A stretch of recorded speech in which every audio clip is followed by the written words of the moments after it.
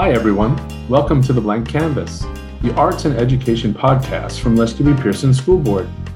This is Frank Caracciolo, artist and arts consultant for Lester B. Pearson School Board. Please join us as we speak with people making a difference in the arts and education community.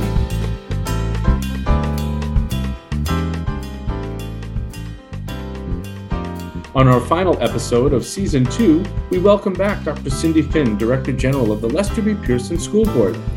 I'd like to give a quick note of thanks to this past season's guests and supporters of the Blank Canvas podcast. Dr. Finn is waiting. Let's get started.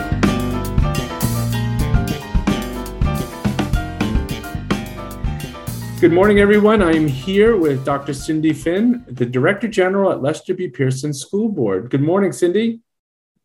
Good morning, Frank. So great to be with you. It's nice to have you back. This is your third episode with us, and I'm really pleased that you come in and spend the time and end our season like this. It's really great for us to recap like we did last year. So, how are you doing? Let's just start with like very casual. How are you? I'm doing well, thanks. I'm ending the year on a high note. I think the last couple of months have just brought back some of the traditional celebrations we know as part of the school year. So graduations, concerts, sporting events. It's just wonderful to see people gathering again and getting back together and just moving on with their learning and really celebrating that we're back in community more than we've been able to be in the last couple of years. Well, how, because you have a broader picture than I would, of course, but how do you think we did as a school board I have the privilege of working with the other arts consultants from all the school boards. And so we talk all the time about what's going on, but how do you think we fared this year as a school board coming out of the pandemic? I think we coped really, really well. I think, I take my hat off to our teachers and all of our staff and students just for the stamina that they had to have. This year, it was a strange year in that some people say it went by quickly, and yet there were moments that felt so long.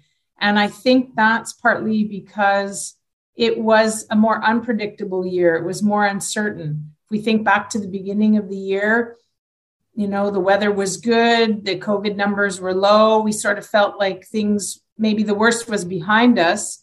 And then, of course, November, December came along and with Omicron and just a surge. And then we did have a lot of people getting sick. Now, thankfully, because of vaccines and the distancing, I think people were not severely ill, but we had a high number of people being ill. And that meant, absent teachers, absent students, having to sort of think that living in a pandemic means, with different waves come different challenges. And so I think the unpredictability was really hard because I think we secretly hoped we were all going to just get back into a normal groove and move forward. And we realized, no, it's going to be a little pivot this way, a little pivot that way. And I think it was exhausting for people. So a lot of people have told me they are proud they made it through the year, but they're tired, and that it was an exhausting year for different reasons. I guess we're learning each year. We've sort of had 3 school years affected by COVID, and they've all played out a little differently. And we have to, I guess, be prepared that the future will also bring some new challenges. But I think overall we did well. We rose to the challenges, and as I say, I think we were able to end the year on a high note, given that we could have grads and proms and gatherings and just seeing, teachers that I haven't seen in 2 years, daycare educators, just being able to be more present in schools was for me very rewarding and challenging. But I hear from colleagues that they really appreciated that they could do more of the joyful things that come with school, not just always worry about health and safety. And I had a great experience last week because I had done a couple of workshops with some of the elementary schools, doing some art classes with them. And it was just really different to be inside the classroom without a mask at some point. When you're speaking up front, you can take your mask off again. And I still was a little bit hesitant, but it was really nice to be back. And I agree with you. It's amazing how resilient people are, and especially the teachers who've gone through so much up and down and changes in rules and regulations. And, and so it's really, I mean, being out there in the schools, it's really interesting to watch how people rise to the occasion. So I definitely agree with you. What's the one thing that stands out to you this year? Maybe you've already covered it, I don't know. But what's the one thing that stands out most for you this past year? I think what I realized this year was just how responsive our schools and centers are to the things that are happening in the world. And I saw that first as we started the year. As you know, we were very committed to our EDDI initiatives, to really getting the word out there that we want to look at diversity and equity to improve things. And what I saw was the responsiveness of the schools. They really took up that challenge. And we started to see the fruits of all of those PD sessions and things all the grownups are talking about, but I started to see it through the eyes of the students. And I'm thinking specifically about, for example, at Burling Academy, they did a Black Lives Matter theme, and they, did a mural. And they also had an Indigenous elder come and teach them moccasin making. And at BHS, they used their culture in the schools grant to have an Indigenous artist come and paint a mural that spoke about nature and the environmental crisis. And then just last night at our Council of Commissioners meeting, we had some students from St. Anthony's talk about learning about dream catchers and Indigenous traditions. And the thing that ties all of those examples together are that we're using the arts to help our students explore themselves, other cultures, and how to bridge all of that. And it's so powerful to see it being done through the eyes and actions of our students who understand the importance of knowing about other cultures, about creating more equitable spaces, about learning through different modalities. It's not just about, yes, we read books and we write essays, but we also learn through doing art and doing projects and being in community. And I see that really starting to show through in our schools. So maybe I'm more aware, maybe it's always been like that, but I feel we've taken it up a notch. And I certainly, and the tie-in for me is also on technology. I can't be everywhere, but by being connected to schools on Facebook and Instagram and Twitter, I'm seeing those products and I'm seeing those projects and I'm seeing people testifying, if you will, to the changes that are happening in our schools and centers. So it's a very, very exciting time to see this stuff come to life. Yeah, it's great to see these initiatives happening in the schools. For me, obviously, the making of something has a longer term hold on the student, right? So if you're making a dream catcher in class, and then you might see one just in passing, right? And then the student would say, I made one of those. And then somebody could say, well, what is that? And then they have that understanding and they explain that. So for me, the arts are always I call it the express lane to get there, like it's just a faster way.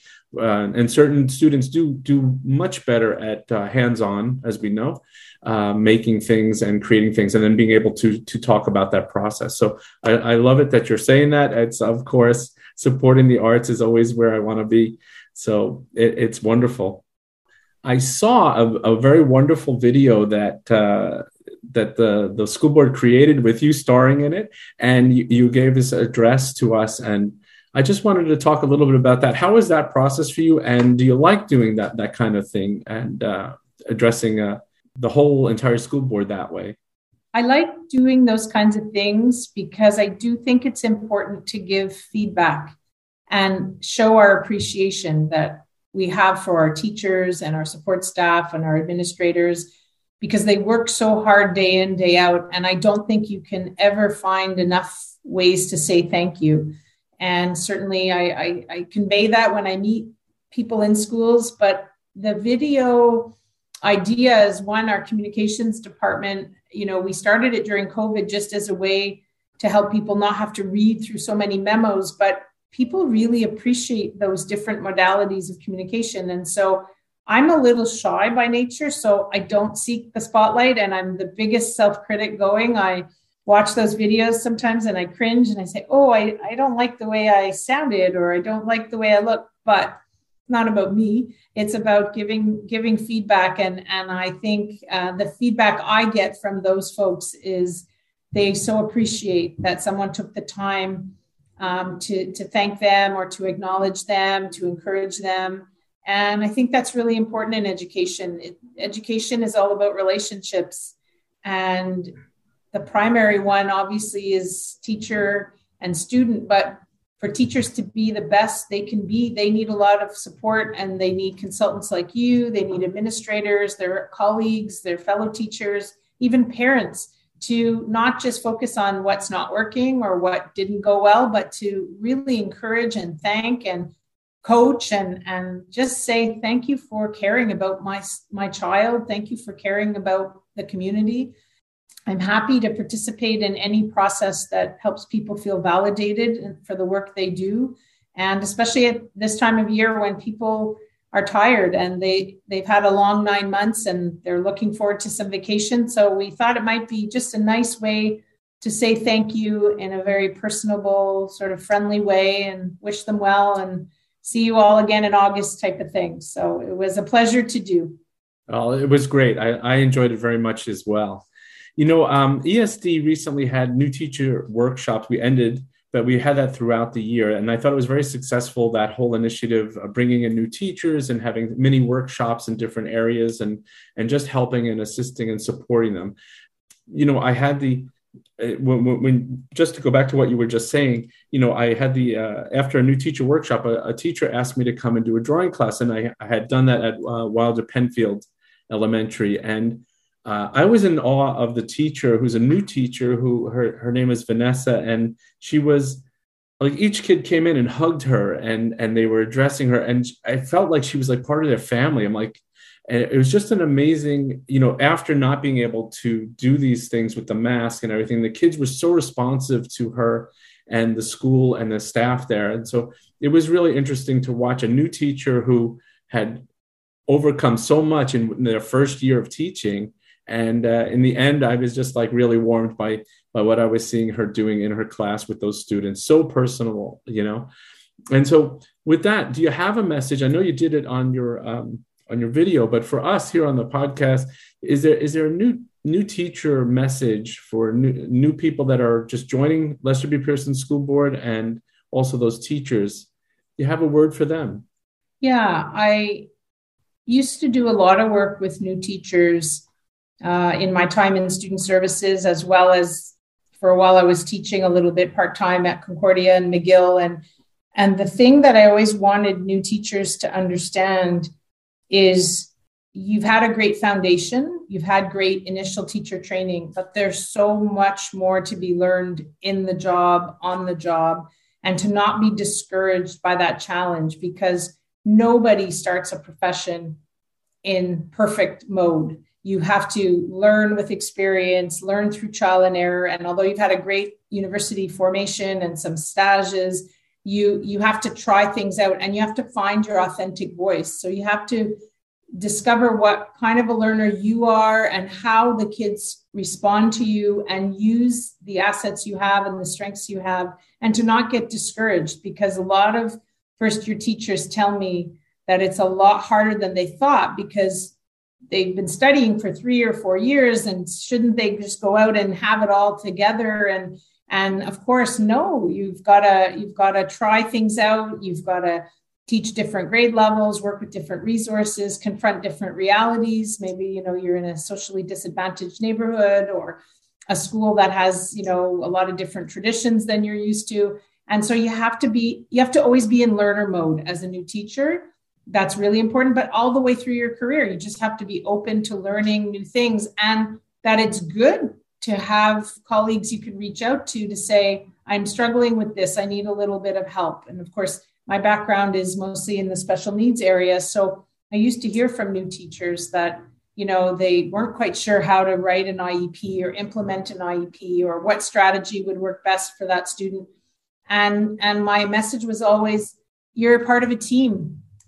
rely on your teammates, the people who do know that child or the people who do have some experience in that area. And there's no shame. In fact, that's part of your growth experiences, to learn and be mentored and coached. And then hopefully you pass that kindness on as you gain more experience. So the other thing I also tell our new teachers is just to reassure them that they have chosen the absolute best profession in the world. There is nothing more rewarding than helping someone learn something new and see the satisfaction that can come even from a lot of struggle and challenge. But when they get it, they get it. And you just feel so energized and so gratified that you are a part of that student's learning journey. So I always say to people, I know I'm terribly biased because it's the only career environment I've been swimming in for almost 30 years, but I do think it's the best place to be. I think schools are little microcosms of society, and yet we have so much power and influence to do good that we can help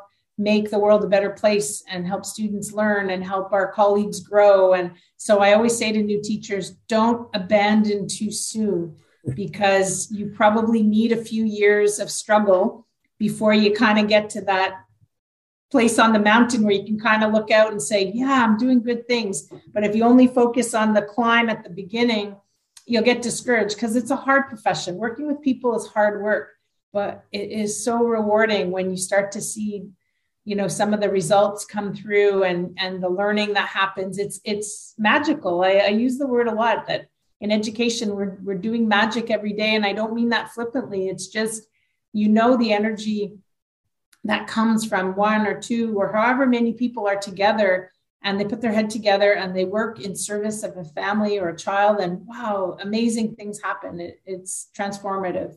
Yeah, and I think that's the draw, right? That's the initial draw, and then you realize how all this work and these different situations, like you said, but they do.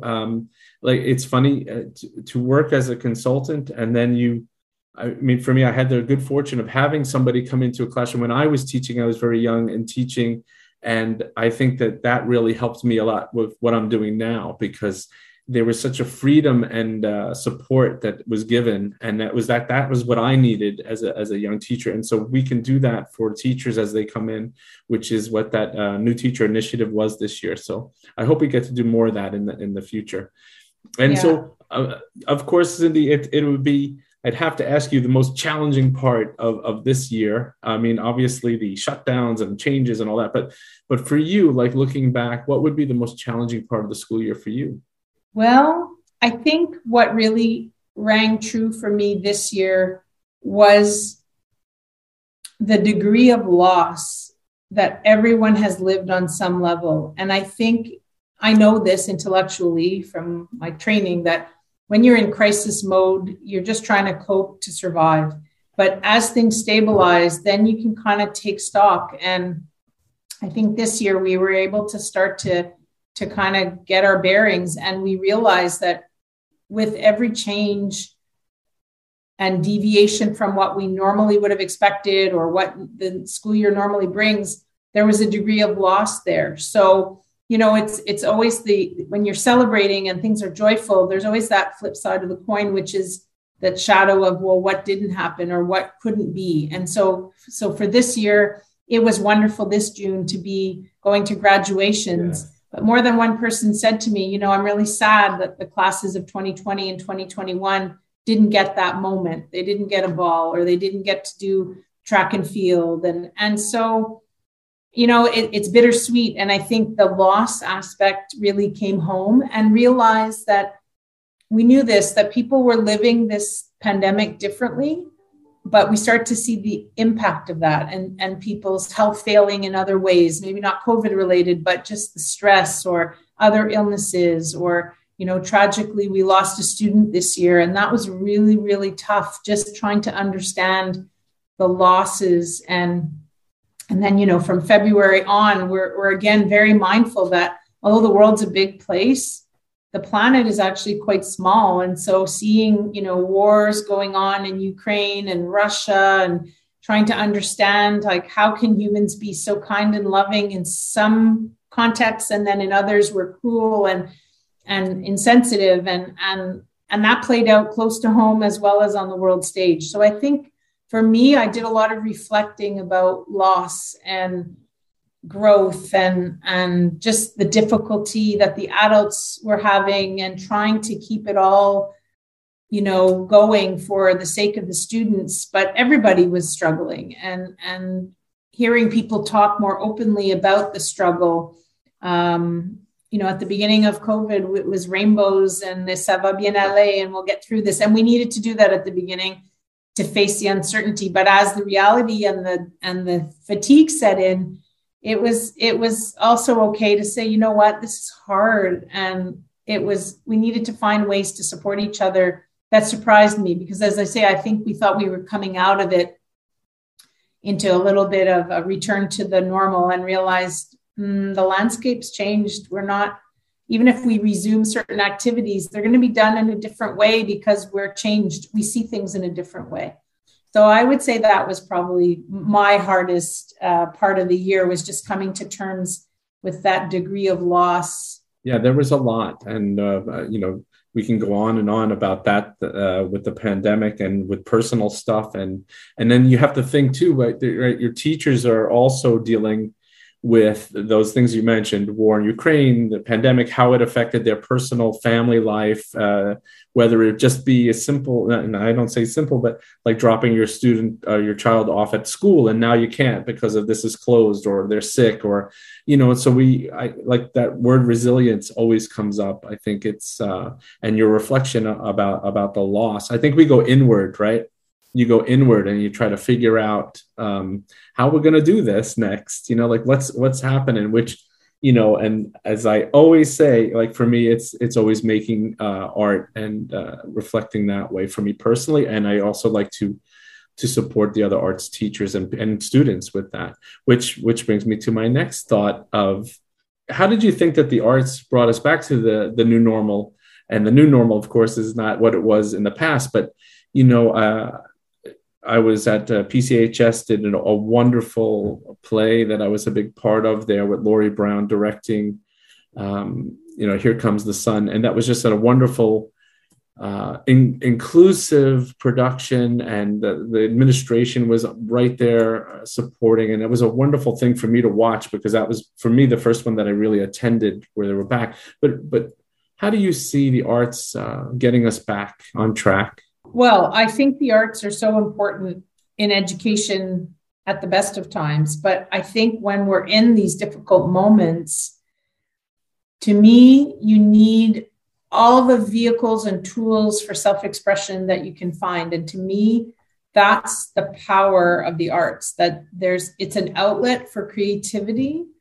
And it works both ways. It's not only the artist that can then process how they're feeling or try to share what's in their heart, but by creating something that makes you look at the world differently or touches you on some level, it also evokes a response in the person who's watching that play or reading that poetry, listening to the music.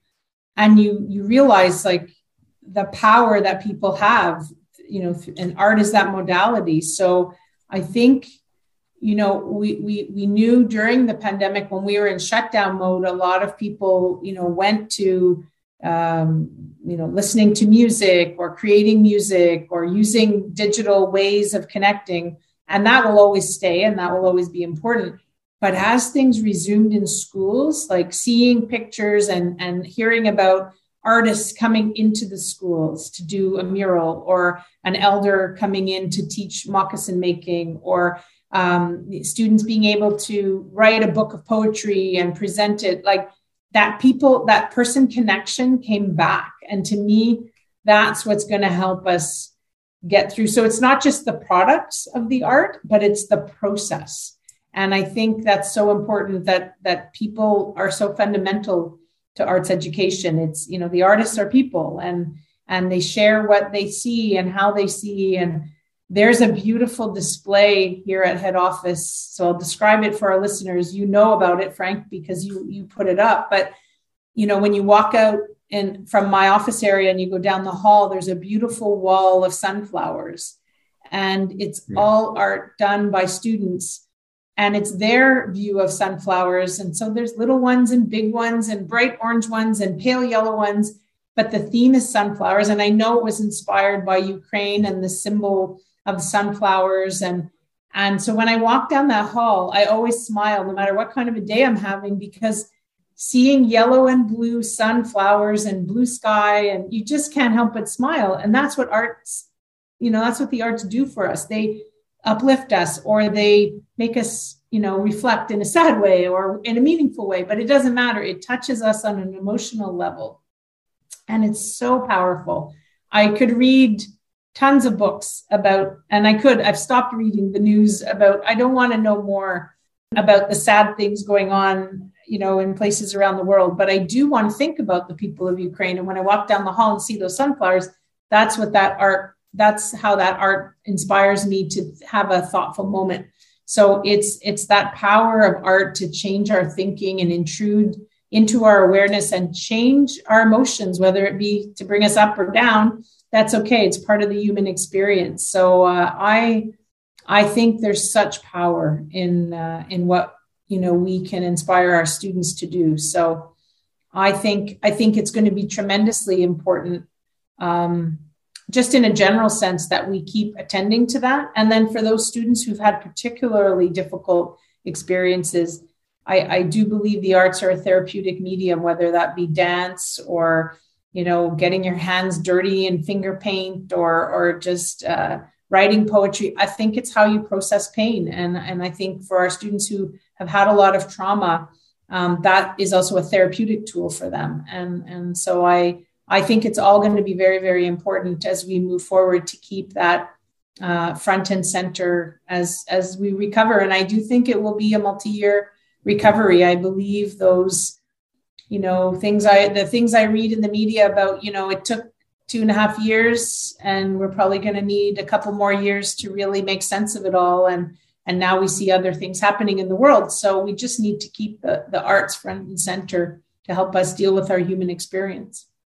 Well, I hope to keep it going. And it's great. And thank you so much for that. That's such a heartfelt answer, and I appreciate it very much. And it does. And those sunflowers, I always think that student who's making that might not understand the concept of what's happening with I was going to say, I don't even want to say the word war actually, but, they might not understand that concept or might not see that, but we see it. So their piece really, like you said, touches you, it touches people, and it makes you realize that there's a connectivity from a student and maybe in the West Island who's creating art to people on the other side of the planet who are going through such a crisis and despair. So that's really a powerful part of the arts.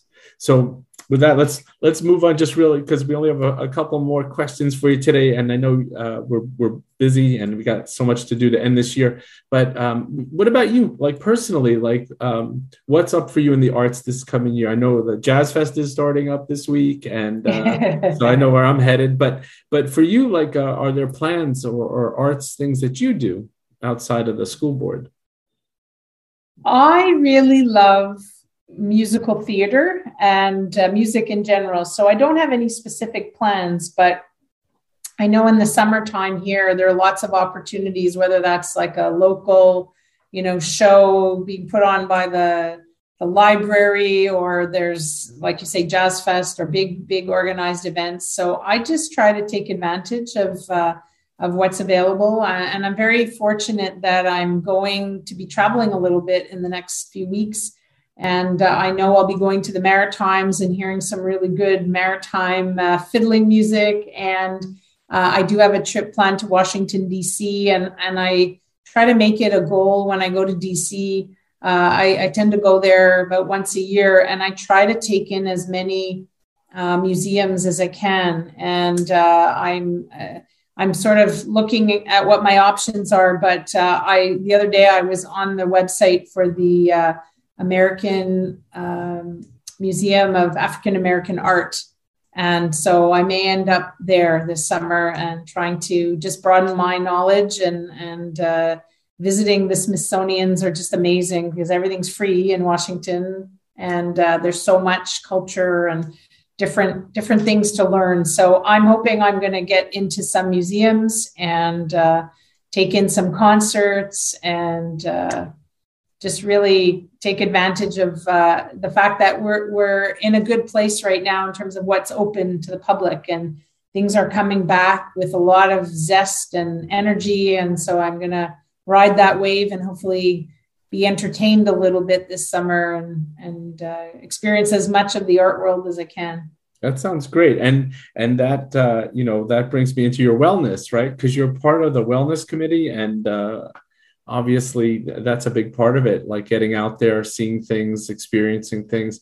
But how do you think wellness, because I know there's all these like initiatives and programs, and I know that for people listening, like there's yoga that's offered, and there's classes online that are offered, and then there's even a wellness app where you can check in and see how you're doing mentally, physically, and then it gives you kind of a rating, and then you could aid yourself actually and find resources if you so desire to do that. But for you, you're a big part of the wellness committee, and I just wanted to hear a little bit about that. Maybe you could share about your work with the wellness committee and what you're looking at for our members at Lester B. Yeah, I have been on the wellness committee for a number of years now, and we certainly are trying to promote all of the tools that we try to make available through the school board. We do have a really good employee assistance program, and that app you're referring to is part of that offer of service so that people can sort of check in. And I think the key for the wellness piece is we all know it's important, but we all get to it in different ways. And I think for some people that will be the relaxation part, yoga, meditation. For others, it's getting more active and running and walking and swimming, and summertime is such a great time for everybody to be focused on wellness, because we typically slow down a bit in education. We have vacation time. And so it's a good time to build some of those habits, because you need those to continue once you come back, and once that day-to-day grind picks up, and once all of that high level stress comes back on your plate, you have to still make time for the wellness. So creating some new routines in the summer, whether it's eating differently, cooking. And we've tried, as you referenced, this year to give people options to go to workshops virtually, to download that app, to hopefully, now that conferences are restarting in person again, to have people go to conferences and learn different ways of attending to their wellness. And I think in our wellness committee this year, we talked about a lot of issues, but one of the biggest issues we talked about was managing that work-life balance and seeking it, and maybe even setting that as a goal, not being realistic, because you're always going to have stress in life. So it's not realistic to think you're going to eliminate stress, but what can you actively do to make sure you pay as much attention to yourself, your physical health, your mental health, as you do for the health of other people. And I think that's going to be the increasing challenge for us. We talked a lot about how to manage technology demands, and just because, necessity, because of the pandemic, the necessity was we had to be plugged in 24/7, because we needed to know in the press conference what the latest change was, or we needed to get, read our emails to see what the latest public health directive was going to be.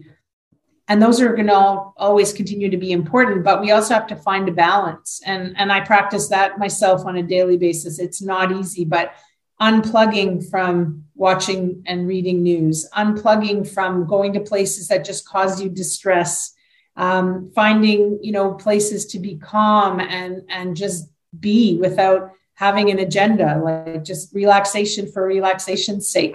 And so we talked a lot about how do we balance the technology that if we let it, it will intrude. It will always be there, but we have to master it. We have to decide when we're going to have our notifiers on and when we're going to turn the phone off, and when are we going to check the emails or the websites, because you can go down that rabbit hole and spend all day in a virtual world, but the brain needs to rest, and you need to do some different things. So we talked a lot about that in our wellness committee, and again, trying to promote some different ways for people to tap into their own wellness and what restores them. That saying of, you have to refill your bucket, but everybody's got different things that refill their buckets. So for some people, it will be dancing and painting and reading and writing and all those creative outlets.